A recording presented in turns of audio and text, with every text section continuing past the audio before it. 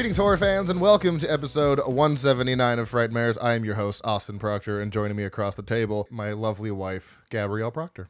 Hello. We are here yet again on, what is today? Tuesday? Wednesday? Tuesday. It's Tuesday. Tuesday, we're talking about Interview with the Vampire Chronicles. It's way too long of a fucking name. We're calling it Interview with the Vampire. You know what it is. Screw the semicolon. So we'll get into that a little bit. There's obviously some pre-show stuff we want to talk about here. I've mentioned this every episode since the frights of 2023, but somehow the Boogeyman has come back around to have more information about it. It is actually not going to Hulu anymore. It is getting a theatrical release because test runs went so well that they are deciding that why not make money off of this, which why not? Yeah. So no release date yet, and nothing really more in the way of information on who, what, when, or where. But you will be able to go to you will be able to go to the theater and see it, and not have to have an exclusive Hulu membership, whatever you want to call it. So I'm excited for that. And did I tell you? I don't think I told you, but it's actually the director who did Host and Dashcam, Rob Savage. Yes, you did, and I said as long as it's better than Dashcam, okay, it's good like Host, not bad like Dashcam. Yes, all that. In recent news of things we talked about, let's get the bad one out of the way, because I don't get it, and I'm sure all of my friends at Slashers Podcast are gonna hate me for this. I'm sorry, but I also agree with what he's saying. I'm not alone. Okay, it's not at least I know I have you to stand with me and our feelings about this movie, because everyone that I've talked to so far has really enjoyed it, and I don't know if I'm just missing something. I'm not sure what it is, but Skinamarink went to theaters. I went to go see it this weekend. You were with a friend, and I was like, I'm going to go see Skinamarink because, you know, I didn't think you really had I didn't know enough about it. You didn't know enough of it, so I was like, I'll just go see it. You know, I need something to do, and I ended up actually leaving the theater about an hour in because I was so fucking bored. I was like, I'm wasting my time, like, because I don't usually have time to myself. I'm usually either with you or like I'm with someone almost 90% of my life. So, and I always recommend seeing movies by yourself from time to time. And I was like, I'm gonna go. It's a small theater. There's like 10 people in there. Cool. It'll be a nice little experience. I was so fucking bored. It was shots of ceilings and door jams and fucking dark hallways that was so grainy that you couldn't see anything. And Legos. What did I miss? And I even posted to social media. I'm like, what did I miss? Please explain. Every single comment, I shit you not, that I got was, it was boring. I don't get the hype. I'm like, how the fuck does this movie have a 3.1 out of 5 on Letterboxd? I haven't heard one good thing about it besides my friends at Slashers. That's it.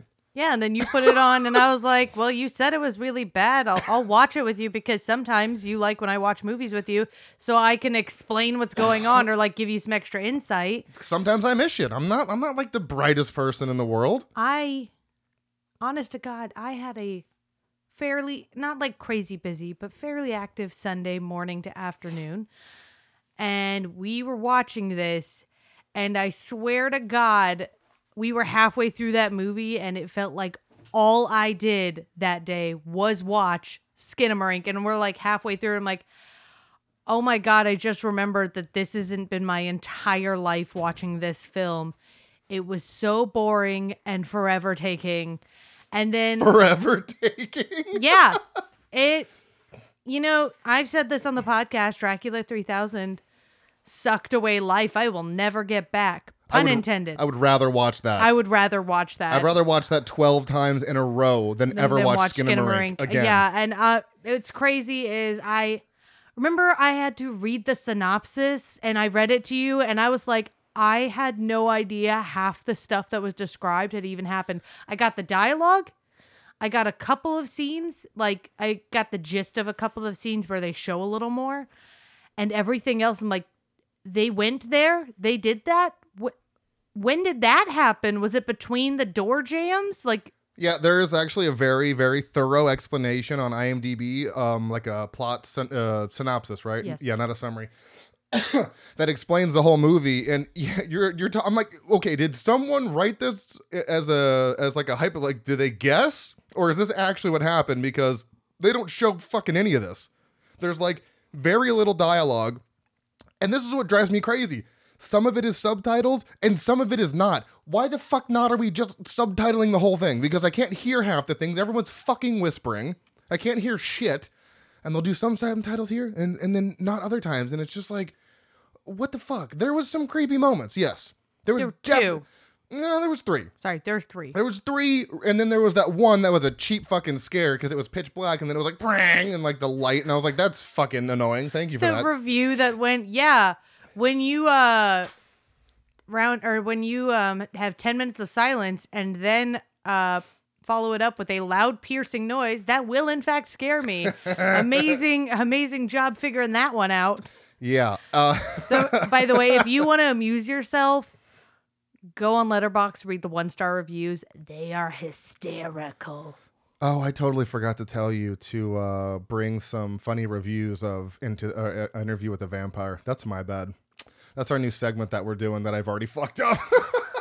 Well, gee, I can't believe I wasn't prepared for that. Oh, no. Just when you have time, just go through Letterboxd and just find some funny reviews. But yeah, I'll find you one because I'm not going to remember anything past 1. Oh, no. You could screenshot them, but whatever. That's fine. But yeah, I don't know, man.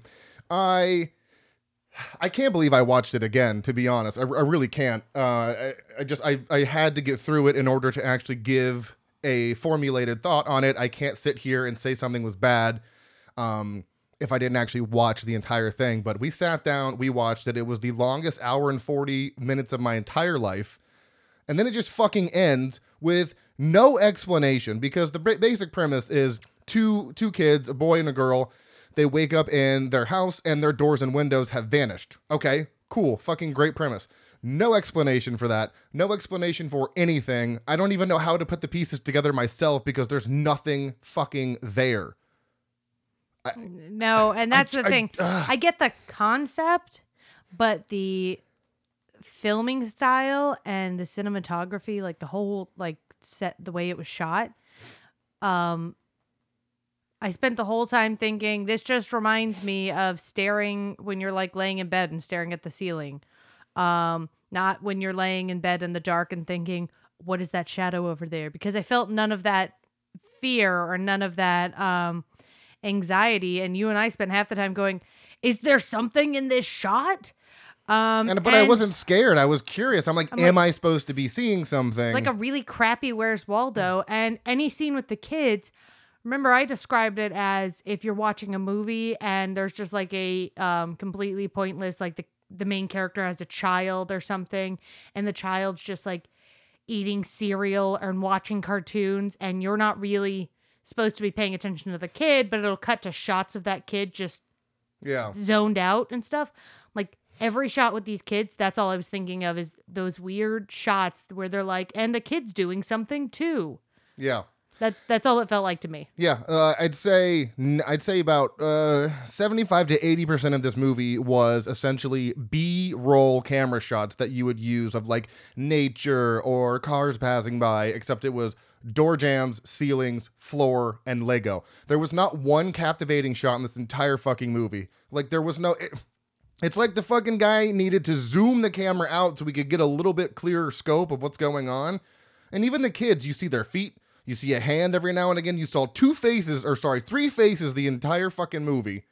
And I just don't understand. I would really like an explanation as to what exactly is going on. Again, I feel like I'm just missing something. I'm pretty good at understanding what you would call elevated horror. I don't think this is elevated. And I'm usually good at getting those, like, the messages in films. I was like, I get what you're trying to say.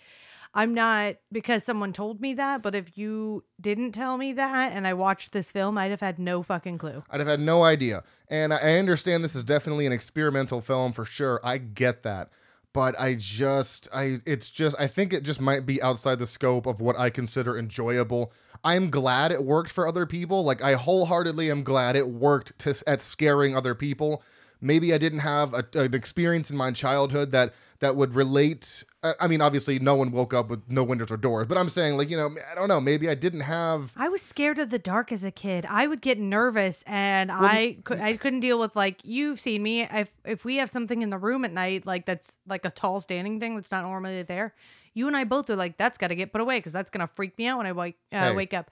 And this did not hit on any of those feelings. And honest to God, you cannot tell me that if you took away the plot summary and the trailer and you just dumped somebody into this movie without any information, they could have told you what this film was supposed to be There's about. no way. Yeah.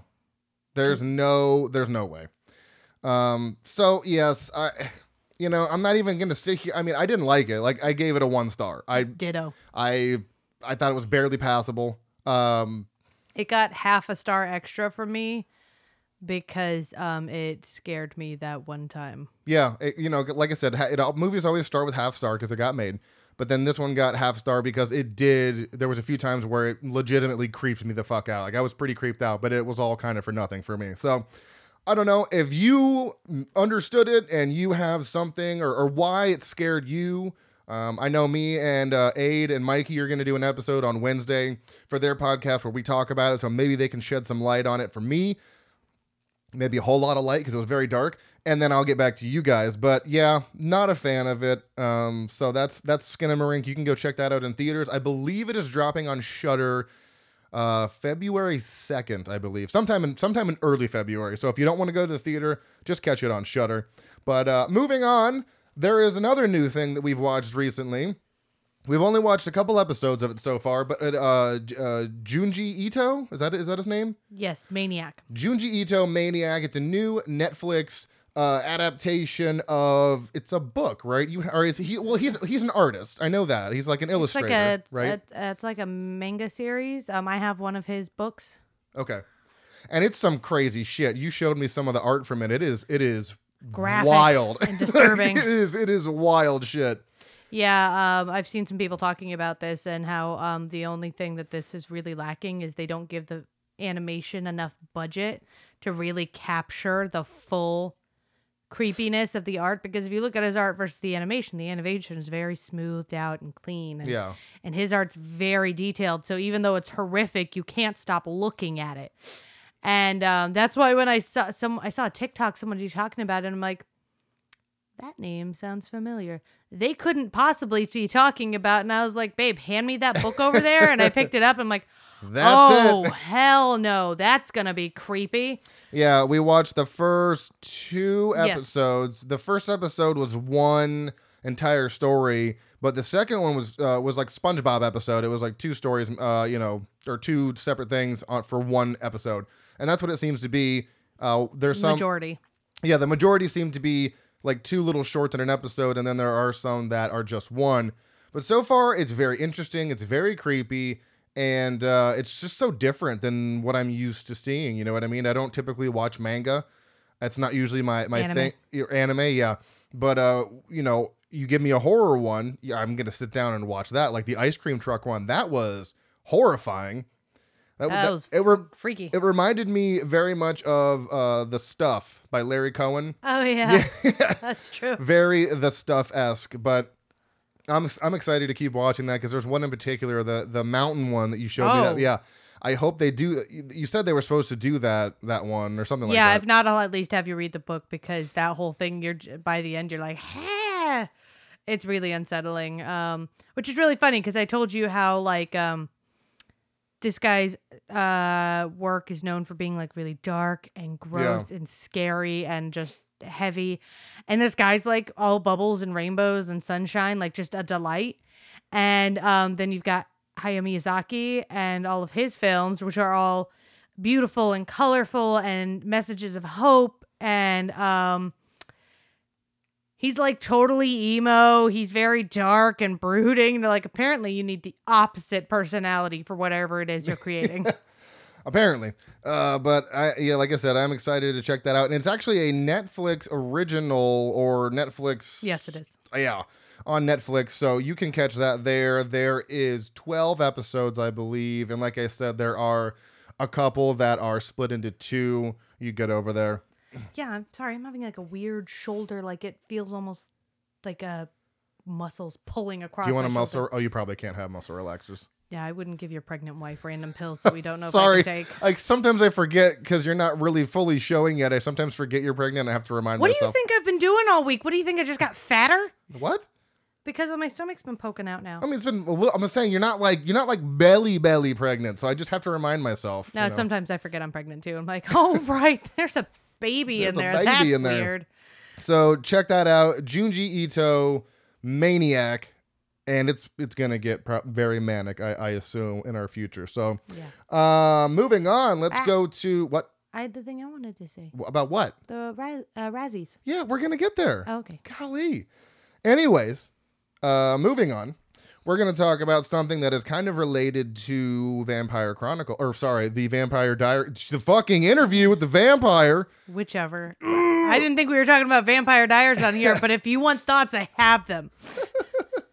No, there's actually Anne Rice, who wrote the book for Interview with the Vampire, also wrote Queen of the Damned. And Lestat, it's a book. The Vampire Chronicles is 3 books. Yeah, so Queen of the Damned is loosely related to Interview with the Vampire. You bought them both. We got them off eBay because it was really hard to find them off Amazon, and they were only a couple bucks on eBay. So we bought them both, and then we double featured them. We did Queen of the Damned, and then we did Interview with the Vampire. Do you want to hear what I thought about it first, or do you want to explain what it is and then hear my thoughts? What do you want to do here? I'll explain first, and then you can. I mean, it's not a lot to explain. It's not. So, Vampire Chronicles was the books went Interview with the Vampire, Lestat, Queen of the Damned. So they're all part of the same book series, except Queen of the Damned, the movie, is Lestat and Queen of the Damned mushed together, follows Lestat around, who is also a main character in Interview with the Vampire.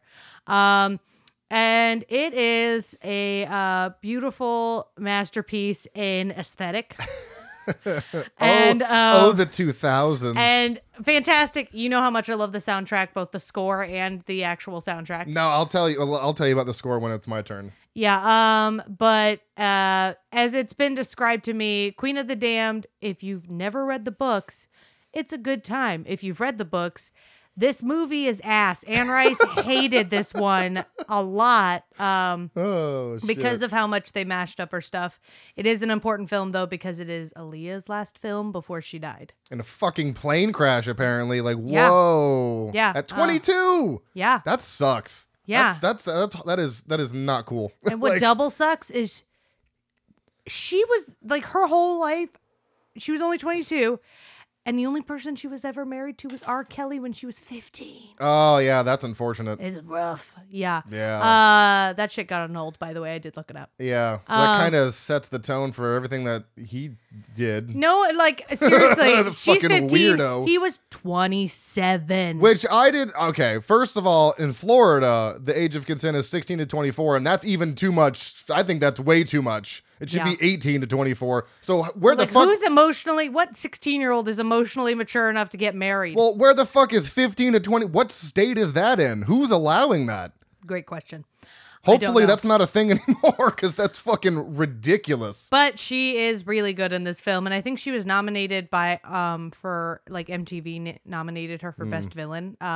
Posthumously, obviously, because She's such a tiny little thing that went. I remember, she is tiny. Because I've seen the cover before, and she popped on screen like doing the little wavy thing. I'm like, she's so tiny. What the fuck? She is. I thought she was like a kind of a bigger girl, but no. she did a great job having a commanding presence there. Yeah, she did. So yeah, let's hear your thoughts on it. Okay, so my thoughts. First of all, I've already told you this, but I'll tell everyone listening. I had a girlfriend in 10th grade. This was like one of her favorite movies, and for some reason we never watched it together. I don't know what that was, but I've known about this movie 10th grade. That was 2006. I'm really dating myself here. So it's been 17 years. Oh God, it's been 17 years. Yeah, it sucks when you do that math. I don't. Doesn't it? Yeah, so you can do the math if you want.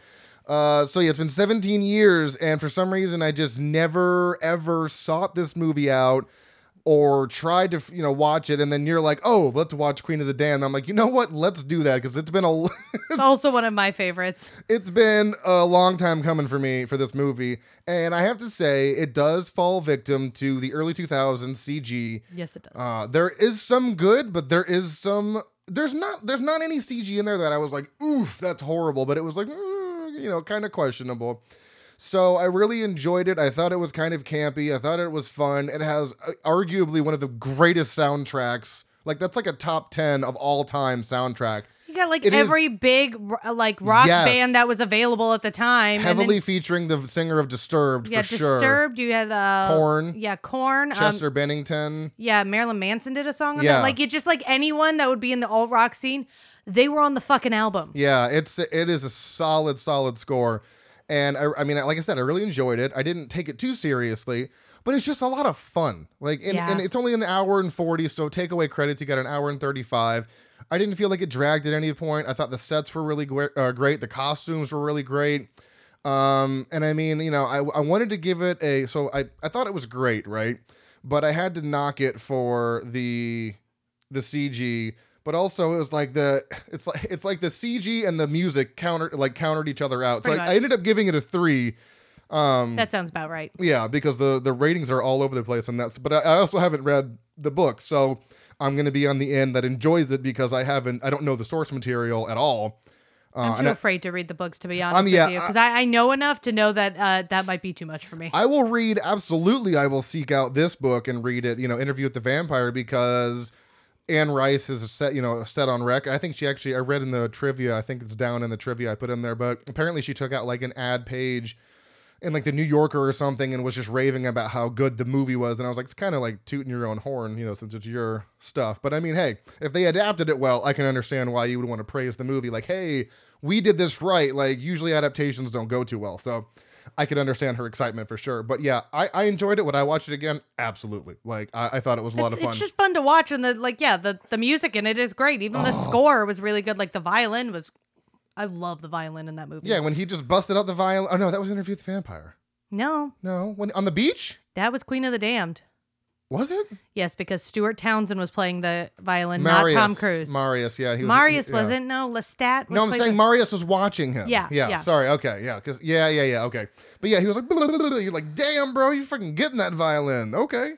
Yeah, I have mad respect. That is on a couple of my playlists. Actually, both of those soundtracks get peppered into a lot of playlists. Yeah, and I remember hearing some of the tracks thinking, I know this song. I'm like, oh, it's because you play it.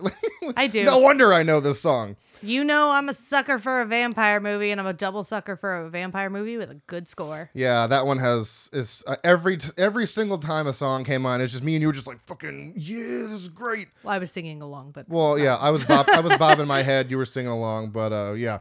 So that's Queen of the Damned. I recommend it. If you read the books, maybe don't watch it, but I had a lot of fun with it, so I would highly recommend. If you want to just turn your brain off and have a good time. Vampire fun. Yeah. Just go for it. Go check that out. But let's get on to the topic of the hour here. We've already killed enough time. That was really quick, actually. Oh, I'm sorry. I apologize. What the hell? I apologize. Let's talk about your Razzies real quick. Let me rewrite that down. I mean, that's pretty brief. So,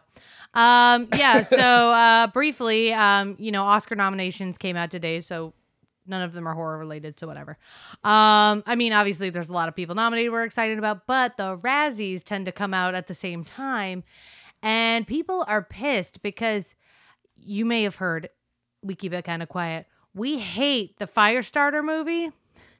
And that does not, however, the movie's ass, it does not, however, excuse the fact that the Razzies nominated the 12-year-old actress who played Charlie in it for a Razzie. Wildly inappropriate. She is a child. Yeah. She didn't write the damn film. She acted the role, and literally, what are you going to nominate any child that played that role? Because she did not actually have any control over that role. She's 12. If you're going to nominate someone for a Razzie, nominate Scott fucking Teems, okay? Nominate for crappiest him. writing. Seriously, because don't nominate the 12-year-old who's just playing a role. I didn't have any, see, that's the thing. I didn't even have any problem with the acting in the movie. No. I thought all the acting was pretty fucking decent, to be honest. I mean, Zac Efron was a little unhinged, but not bad. Yeah, but I think that's just how he was written, to be honestly. To be honest. Okay, so it's Scott Teems' fault. That's what I'm saying. I think that the acting was fine.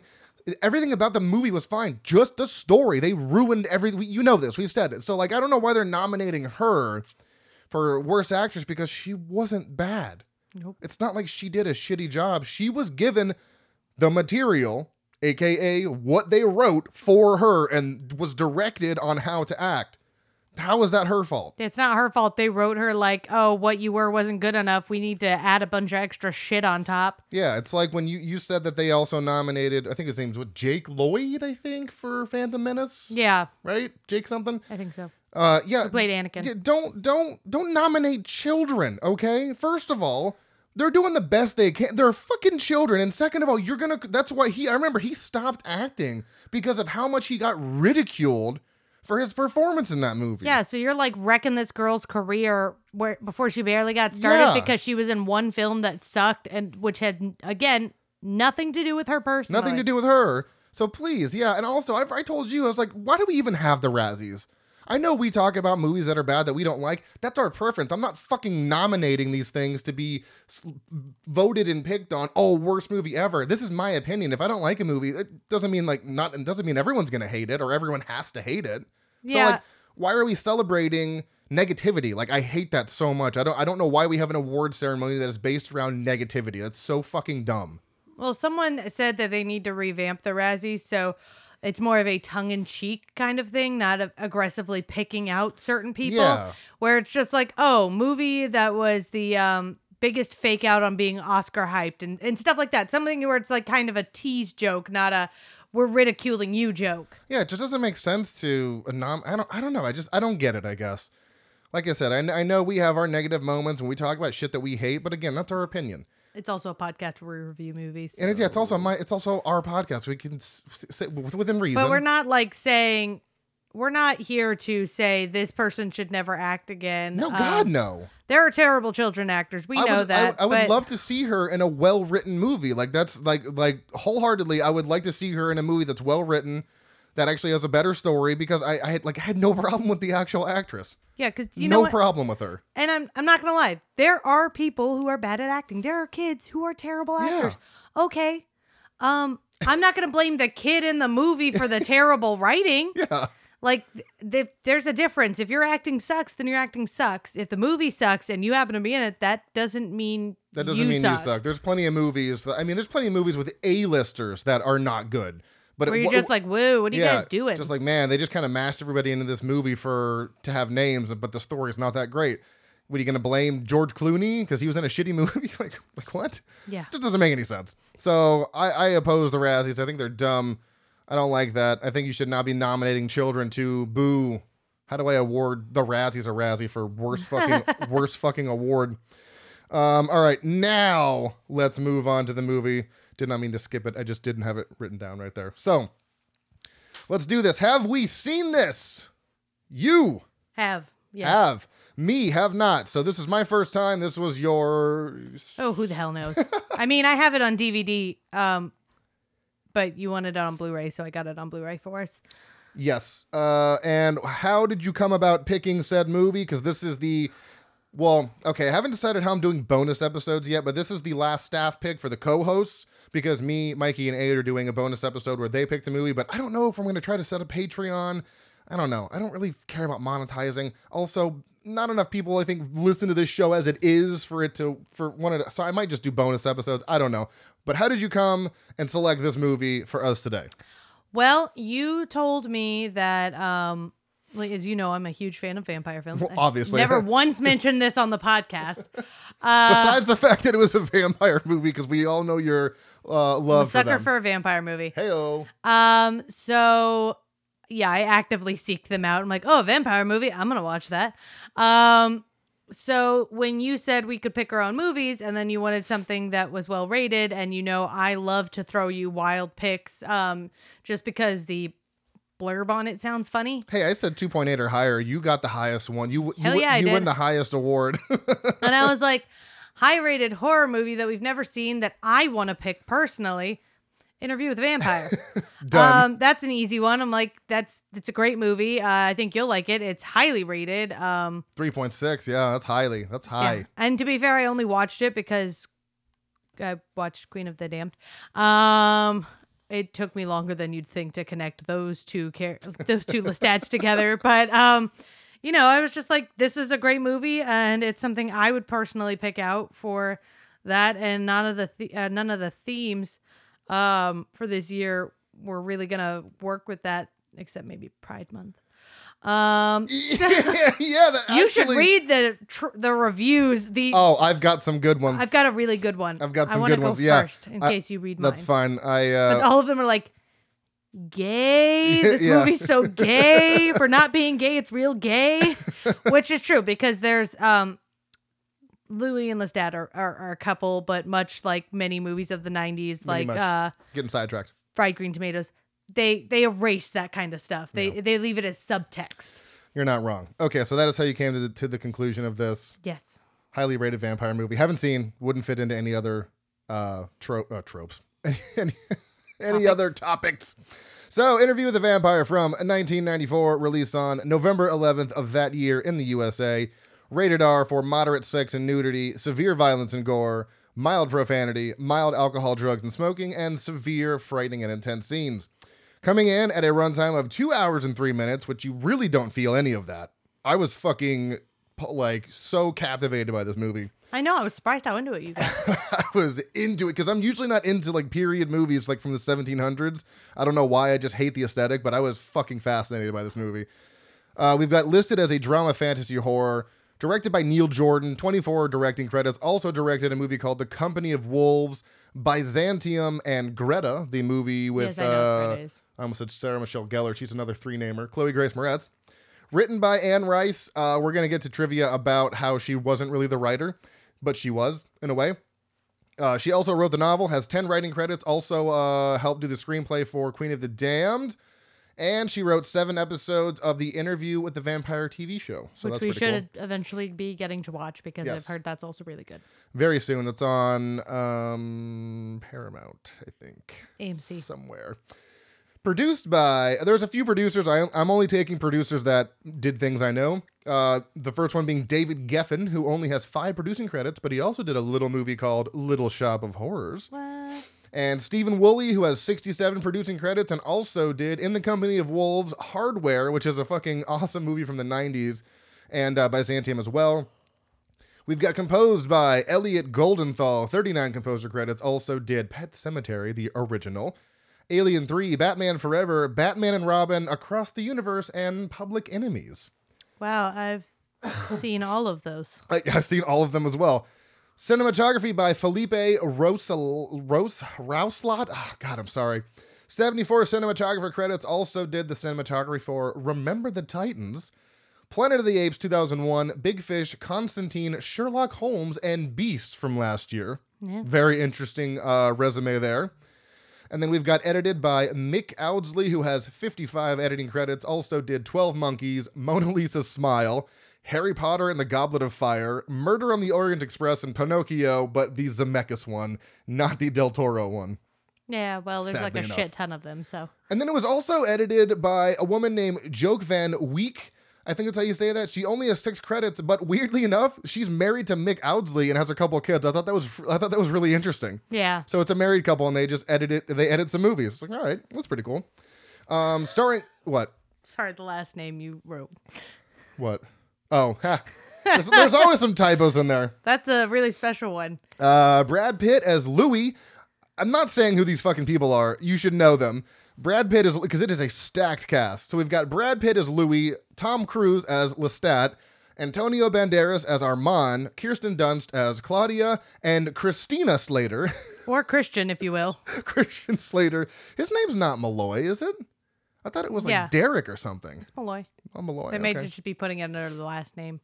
Oh, okay. So that is your cast. I mean, holy shit. Stacked cast. Estimated budget of $60 million. However, it did bring in the box office $223.7 million. It was filmed in Louisiana, San Francisco, England, and Paris. So quite all over the place, which is pretty awesome. You can actually check this out on HBO Max. Currently, it is streaming. And the last but not least here, we've got movies that came out around the same time. We've got Little Giants, Wes Craven's New Nightmare, the original Clerks, Stargate, The Santa Claus, Star Trek Generations, and Dumb and Dumber. Nice. Speaking of being dumb, I can't pronounce shit. We're gonna do this time because I had answers to all these. Did you have a specific horror moment? Oh, with Lestat when he gets his throat cut. Yeah. Yeah. Oh, by the way, we will be going into spoilers.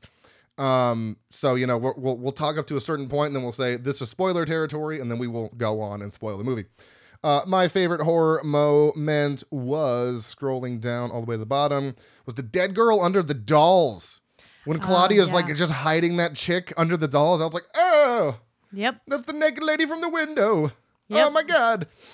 Favorite kill. Oh, what was the name of the guy? Santiago? Yeah. Okay, yeah. You get wrecked. Getting fucking riggedy wrecked. Did you have a favorite character? Honestly, I really like Claudia. Okay. Just because she's such an interesting character to Yeah. be trapped in a 12-year-old body and to keep aging mentally Yeah. has got to be freaking torture. That's gotta which is suck. exactly why that body was under her bed, because she's like, I can never be a full-grown woman. Yeah. And it's, you know, we'll get into why they don't do that. And also Kirsten Dunst, amazing. You see the main cast, it's all adult men. Adult men. And she's a 12-year-old who is holding her own Yeah. and then some Yeah. with all of these well-seasoned adult Yeah. male actors. Oh, yeah. I mean, Brad Pitt, Antonio Banderas, and Tom Cruise were all established by that point. So. Yeah. So, and she like crushes every scene she is in. Oh, yeah, she does. My favorite character, absolutely Armand. I don't agree with one decision he made towards the end of the film. True. But I loved his dedication to helping and just not giving a shit at one point with, you know, in regards to Claudia and Louis. I thought that was really cool of him to do. You worshipping Louis and Armand by the end. Oh my God. I wanted them so badly to just fucking make out. Good God. Just They were close enough to each other. twice. I was like, just fucking smash your face together. Do it. Make out. They were just like, okay, just kiss already. You're basically breathing each other's air. Right. Yeah. Breathing each other's essence. Least favorite character, probably the same favorite death. Yeah. Santiago. What a douche. Fuck Santiago. Piece of shit. All right. Did you want to look at my notes? I took some pretty good notes. Would you like to tell the story? I don't know. Kind of. Go ahead if you want You to. sure? I'm not going to stop you. I mean, other stuff I want to talk about, but Okay. go for it. Yeah, I wrote some pretty good notes here. So And I know you really enjoyed it, and I'm really happy you enjoyed it. I loved it. And we can just kind of bounce back and forth, too. If there's anything I missed, just fucking jump right in. IMDb summary is: a vampire tells his epic life story, love, betrayal, loneliness, and hunger. So, without further ado, 41, 30. So, yeah, essentially this starts off in, well, okay, it starts with Louis and Malloy. Okay, you start. you do the starting point. I have the film opens up I have on, when he starts telling his story. Yeah. The film opens up on Louis and Malloy talking in a room. Malloy says he is a writer that interviews people and gets their stories and asks Louis, who he's only seen in the dark, if he'd like to tell his story. And Louis like, well, it's a very long story. And he goes, don't worry, I've got lots of tape. And he tells him he's a vampire, which Malloy laughs off initially until Louis turns on the light and you can see just how pale he is and how quickly he moved about the room. And yeah, he starts telling his story because he's like, yeah, fuck it, why not? Yeah, and it's just funny because, of course, you know, Malloy doesn't, you know, of course Doesn't he's believe him. Not going to believe him. But his story starts off in 1791. That's when he was born into darkness, or as you would say, you know, turned into a vampire. He was a master of a plantation in New Orleans. He had just lost his wife and child. And essentially he was just longing for death. There's even that one scene in the bar where he gets into a scuffle and he just pulls his shirt open. He's like, kill me. And the guy with the gun's like, I don't really want to do that now. Yeah, I like when he says you lack the courage of your convictions. Yeah, the fucking Like, you got the fucking gun, do it. do it.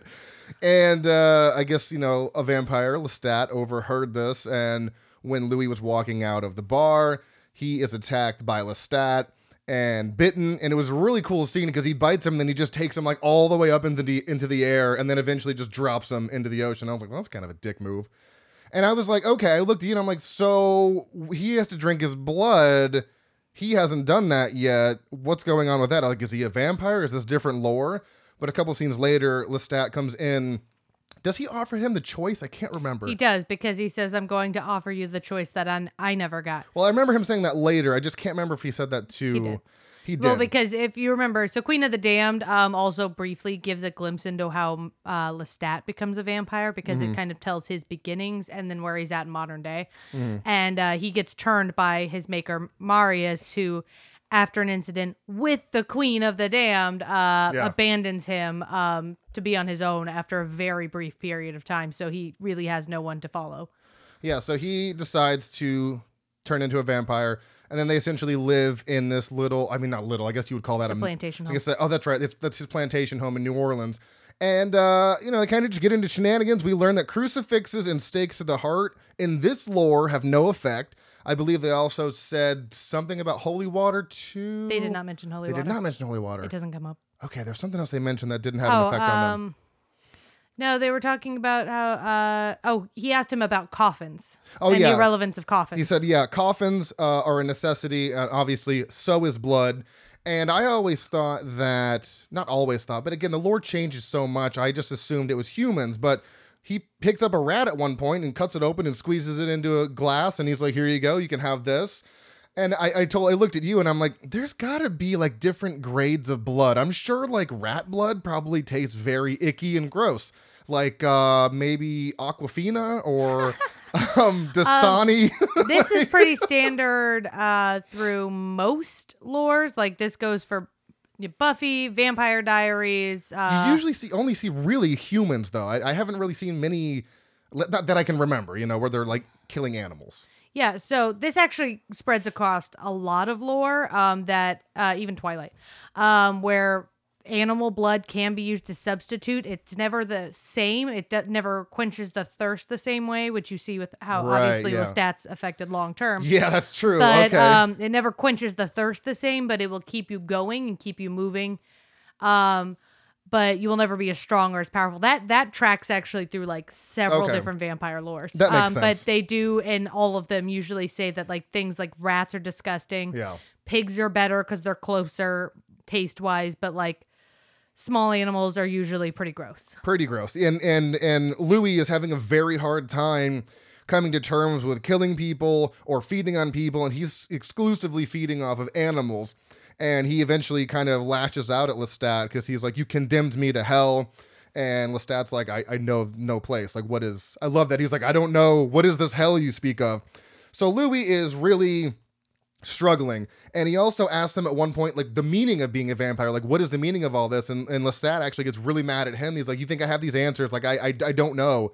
I can't tell you any of this. And I love the struggle that they're both dealing with. You have Louis, who's trying to come to terms with this is his life now, when he wanted death and he was rewarded with eternal life. And you have Lestat, who is trying to teach him the ways, but he's being, Louis is being very resistant to learning all of this. It's a very interesting, like, dynamic. Well, and Lestat, as you see throughout the film, he's very vain. He's very superficial. He does not care about people. He cares about He Lestat. has no... he has no reverence for life, I'd say, I guess. Reverence? Yeah. Reverence. Sure. Where Louis still cares about people and humanity, which is why he's struggling to fit into this lifestyle because he doesn't want to kill people. He has a hard time accepting that.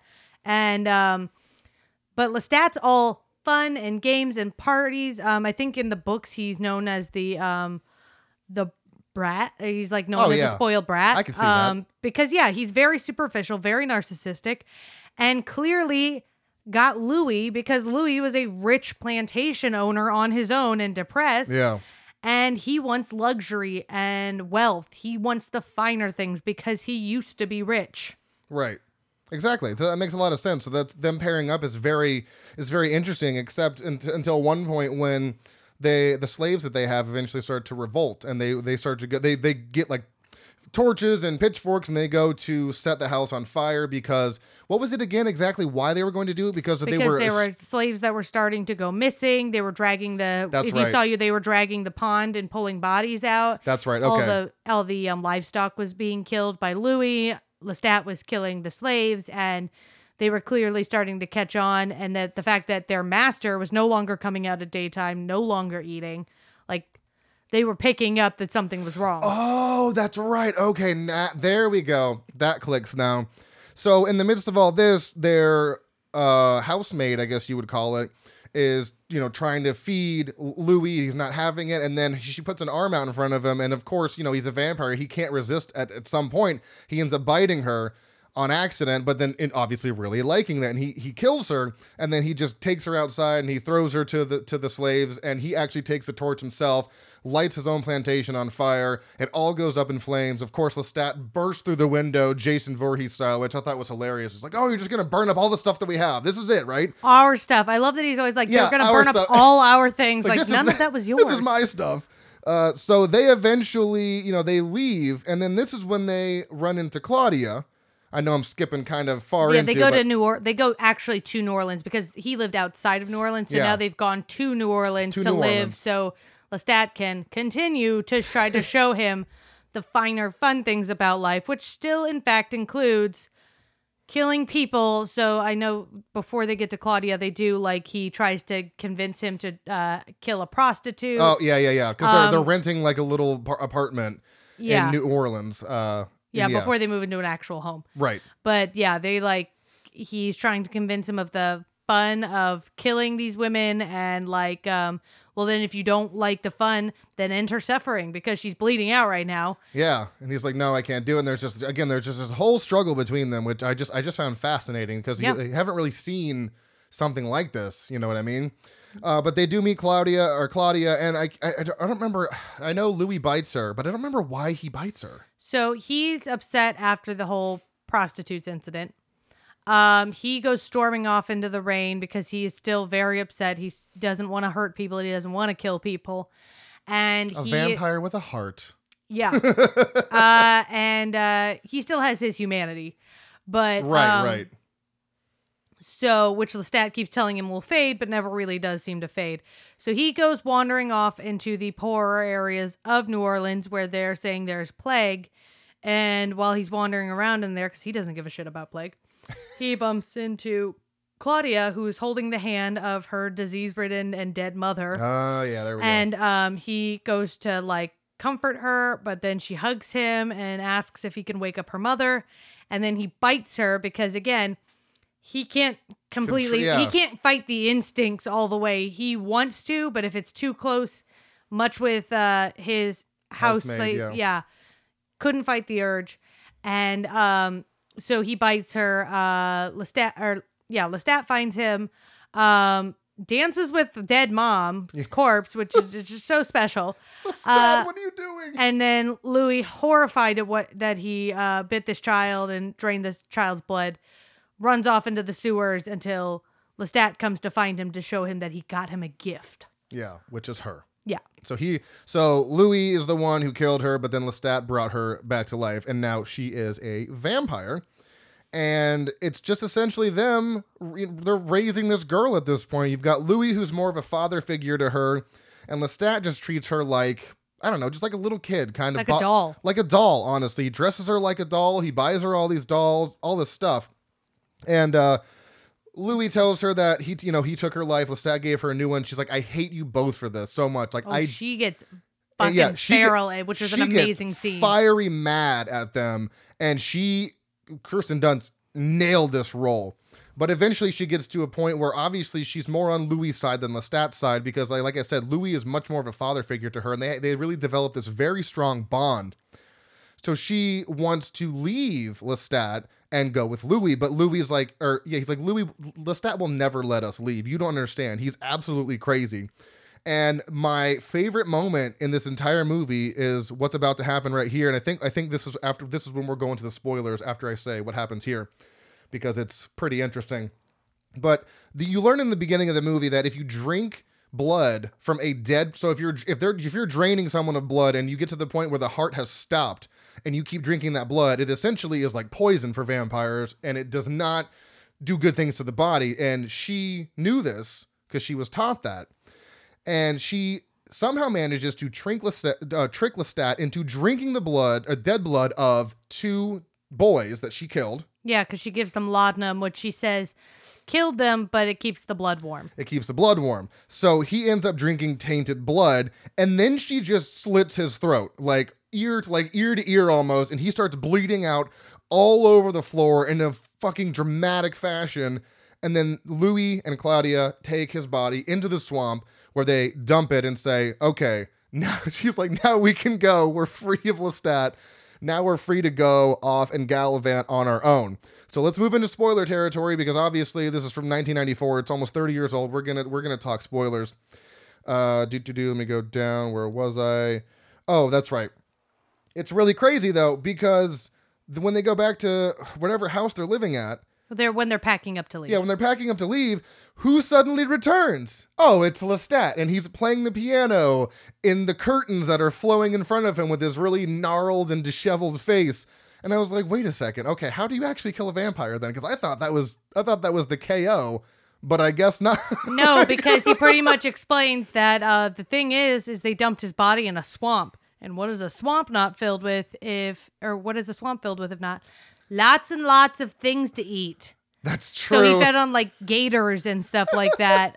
Which of course he's still rotting and disgusting because he hasn't had human blood and he's still weak, but he has come back. He's come back to them for revenge. Literally, come back for revenge. There's a really fun scuffle that breaks out, but eventually Louis ends up setting him on fire. And I guess the house again, everything goes up in flames, and you're like, that's dead, right? You got to be dead. There's no way you come back from that. But then they set out on a boat, and they travel the fucking whole world in search of vampires. And they can't find any vampires. It's just him and Claudia. They can't find anything. They eventually make it to Paris in 1870. So now we're 100 years ahead of where we started, because we started in 1791. What's up? Well, and then you also notice there's a shift in how Louis and Claudia are, because under Lestat, they're both kind of miserable. Claudia at first enjoys being a vampire, but it's been decades. She is an adult in a child's body. She is no longer a little girl, so she's over the whole bit. Yeah. And so now you can see a noticeable shift where Louis and Claudia are happy together. They are happy traveling together, being companions. She is no longer dressing like a child, but dressing like a woman. Like a woman would. Yeah, she is dressing in adult clothing, obviously in her size.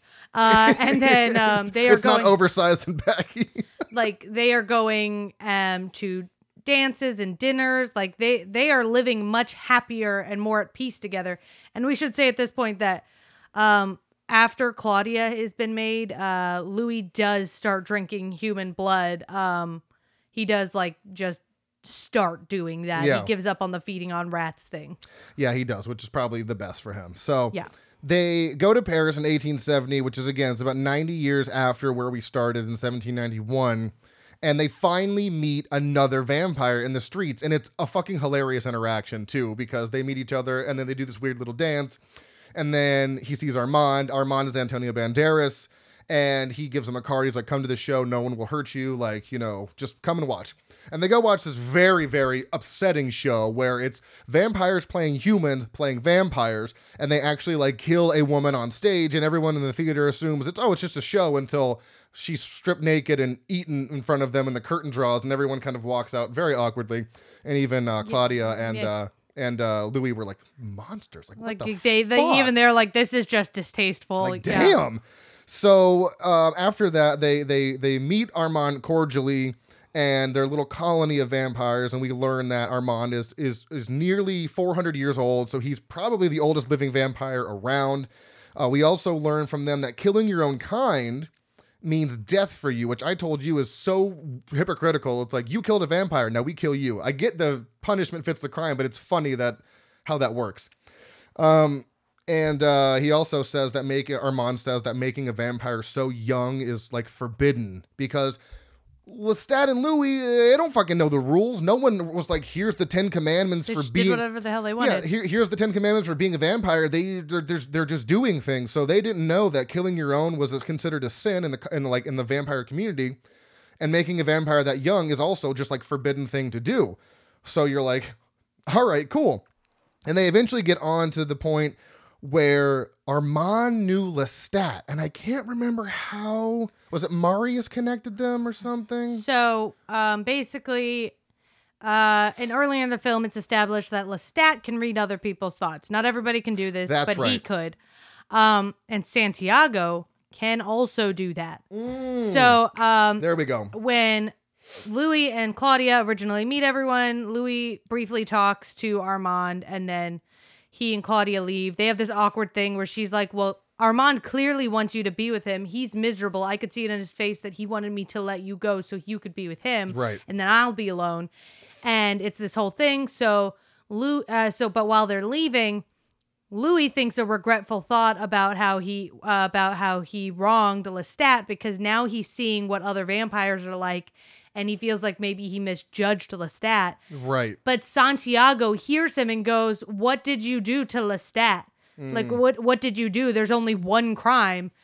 And Armand knows. He infers that it is that they killed when Louis comes back to talk to Armand again.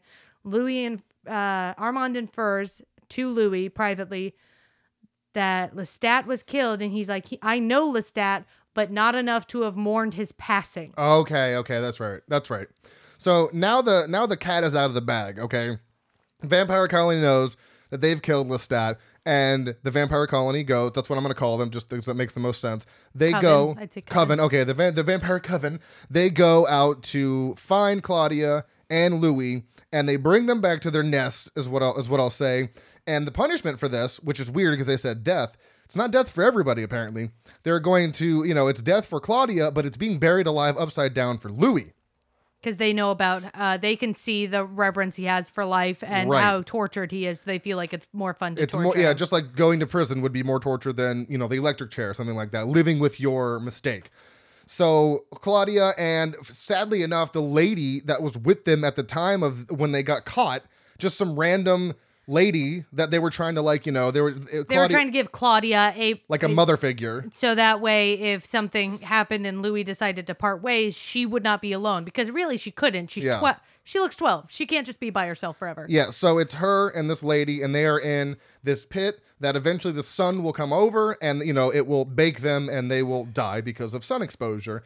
And Louis is in a coffin upside down. So Armand, because you think Armand, this whole he says if there was a leader, it would be me, but there's no real leader here. It's kind of just anarchy, I would say. There's not Mob really mentality. Mob mentality. So Armand has a change of heart. He goes to save them, but instead of going to Claudia first, he goes to Louis. And Louis is thankful, but he's like, fucking Claudia, dude. Like, why didn't you go save her? He's like, oh, I just couldn't do it. And he's, of course, he storms out. Louis storms to try to go find her. And saddest fucking moment, I was legitimately almost on the verge of tears. Opens the door where Claudia and the lady were, and they are literally dust. They are almost like stone. They're like Ash. They're ash. But they're still together. And then Embraced, yeah. he touches them, and then she falls. And I was like, oh my god, my heart. And everyone in there, when Louis is walking out, is kind of smirking and laughing. And Santiago pokes his head out and was like, you better get him. I was like, you better blaze this fucking place up just like you did the other two places. And what does he do? Fucking exactly that. He comes back when all the vampires are sleeping in their coffins, throws down, what'd you say it was? Kerosene? Yeah. Completely covers everything in kerosene, lights it on fire, an epic just fucking bloodbath ensues because you've got vampires that are on fire. He's got a scythe and he's cutting people's heads off and cutting people in half, and he's just destroying this entire place. And he eventually does all the damage he can and goes upstairs, and there's one person left, and it's Santiago. And he gets it the worst. And this is why he's our favorite kill, because he comes toward, they kind of have this weird moment where they come toward each other, and then he has this super speed where he flips around Louis, but Louis just takes a scythe and cuts him from elbow to right, left elbow to right. Cuts his torso in half. Yeah, cuts his torso in half, and it was so epic. So he kills all the vampires, and actually Armand is outside in a horse and carriage to kind of take him into the night. Into the day, because it's daylight. Sorry, into the day.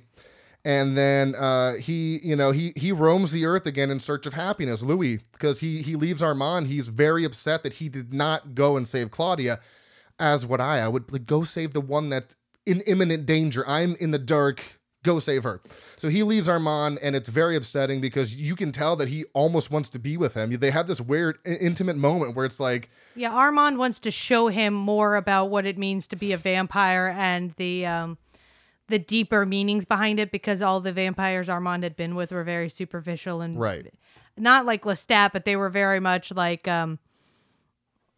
they were just really they didn't care that they were vampires. They thought it was funny. They thought killing people was a joke. Yeah. And so Armand wants to do that, but Louis just can't like get past the fact that Yep. he feels betrayed because Yeah. Claudia meant the entire world to him. Well, and that's why he roams the earth. He roams the earth in search of happiness. Nothing's making him happy. So he finally makes his way back to America, and he's able to see the sun because time has passed, and he's able to see the sunrise again through motion pictures, and that kind of brings him some joy. He's like, oh, I haven't been able to see the sunrise in hundreds of years. I can actually see it on the screen, and it doesn't hurt me. That's cool. Then he finally returns home to New Orleans in 1998, and he knew he was home just by the smell. And speaking of smell, he could smell something he hadn't smelled in ages. And who is it of all? It's fucking Lestat. He is still somehow alive. He's been in the same home that was burned for 118 years, eating rats. They're everywhere. And, he's like, oh, you're back. Okay, we can he's like, oh, I want to get back to being my old self. And Louis is like... Yeah, because he's very weak and decrepit and aged because, again... The blood will keep you alive of animals, but it will not heal you like human blood. Yeah, so he's like, I'm sorry, old friend. Like I have to go. He's like, all of my passion went with the golden hair, which was Claudia, as we know. So he leaves, and then that's when we come back to Malloy, and I have written down Daniel. I don't know, whatever. Yeah, Daniel Malloy. Daniel Malloy. So it's back in where we started in the little flat or whatever, and he's like, oh my god, I want to be a vampire. And Louis is like, that isn't. You missed the fucking point. I'm telling you how awful it is and how much I hate it. You don't understand. And he hoists him up to the ceiling. He's like, is this what you want? And he's like, no, do you want death? He's like, no, I don't want death. And he drops him, and then he disappears into the night. Daniel or Malloy runs down to his car and gathers all his things, and then pops in the tape that he's been recording. And it's, he's listening to exactly what we heard in the beginning. And yet again, who pops out of nowhere? Lestat. He bites Daniel in the neck, throws him into the passenger seat, drives off into the night, and says, I'm going to give you a choice that I didn't have. Do you want death or do you want to be a vampire? And they drive off into the sunset, and boom, that was it. Over like the Golden Gate Bridge or something like that. Yeah. I mean, what a fucking movie. Yeah. What an absolute fucking amazing movie. Tom Cruise's performance, you're right. I'm not huge on him most of the time. So different than normal. Yep. Thought he did amazing. Of course, Brad Pitt, awesome as always. Kirsten Dunst nailed it. Yeah. And even all the supporting cast did great too. I mean, Christian Slater wasn't in a lot of it, but he was good as well. But yeah, overall thoughts? What did you think? I love that movie. You and I talked about, the one thing that makes it the most interesting is that it's not like most vampire films are, they're vampires, they're people, vampires and people fight. Who's gonna win that? Oh no! And this is a long story of a vampire's life and all the trials and all the bad and good of his life, and so that makes it more interesting because you're not just focusing on one moment in time for a vampire with a flashback. The whole thing's his life. Yeah, exactly. I think that's why I like it so much because it focuses on one person and their just whole life. Well, not their life story, but their time on this earth as a vampire. Yep. Very interesting, something very different. And yeah, I was just absolutely enthralled by this movie. I had so much fun with it. And I actually gave it a 0.5-star extra at the end because of that just epic ending. I wasn't expecting it because I was like, I want this. But usually when I want things in movies, it doesn't happen. And then I got it and I was like, oh, fucking right on. Okay. So that is Interview with the Vampire. Check it out on HBO Max. I'm just going to read a couple things of trivia real quick before we go. The main one I want to read is this one, how all the actors playing vampires were required to hang upside down for up to 30 minutes at a time during makeup.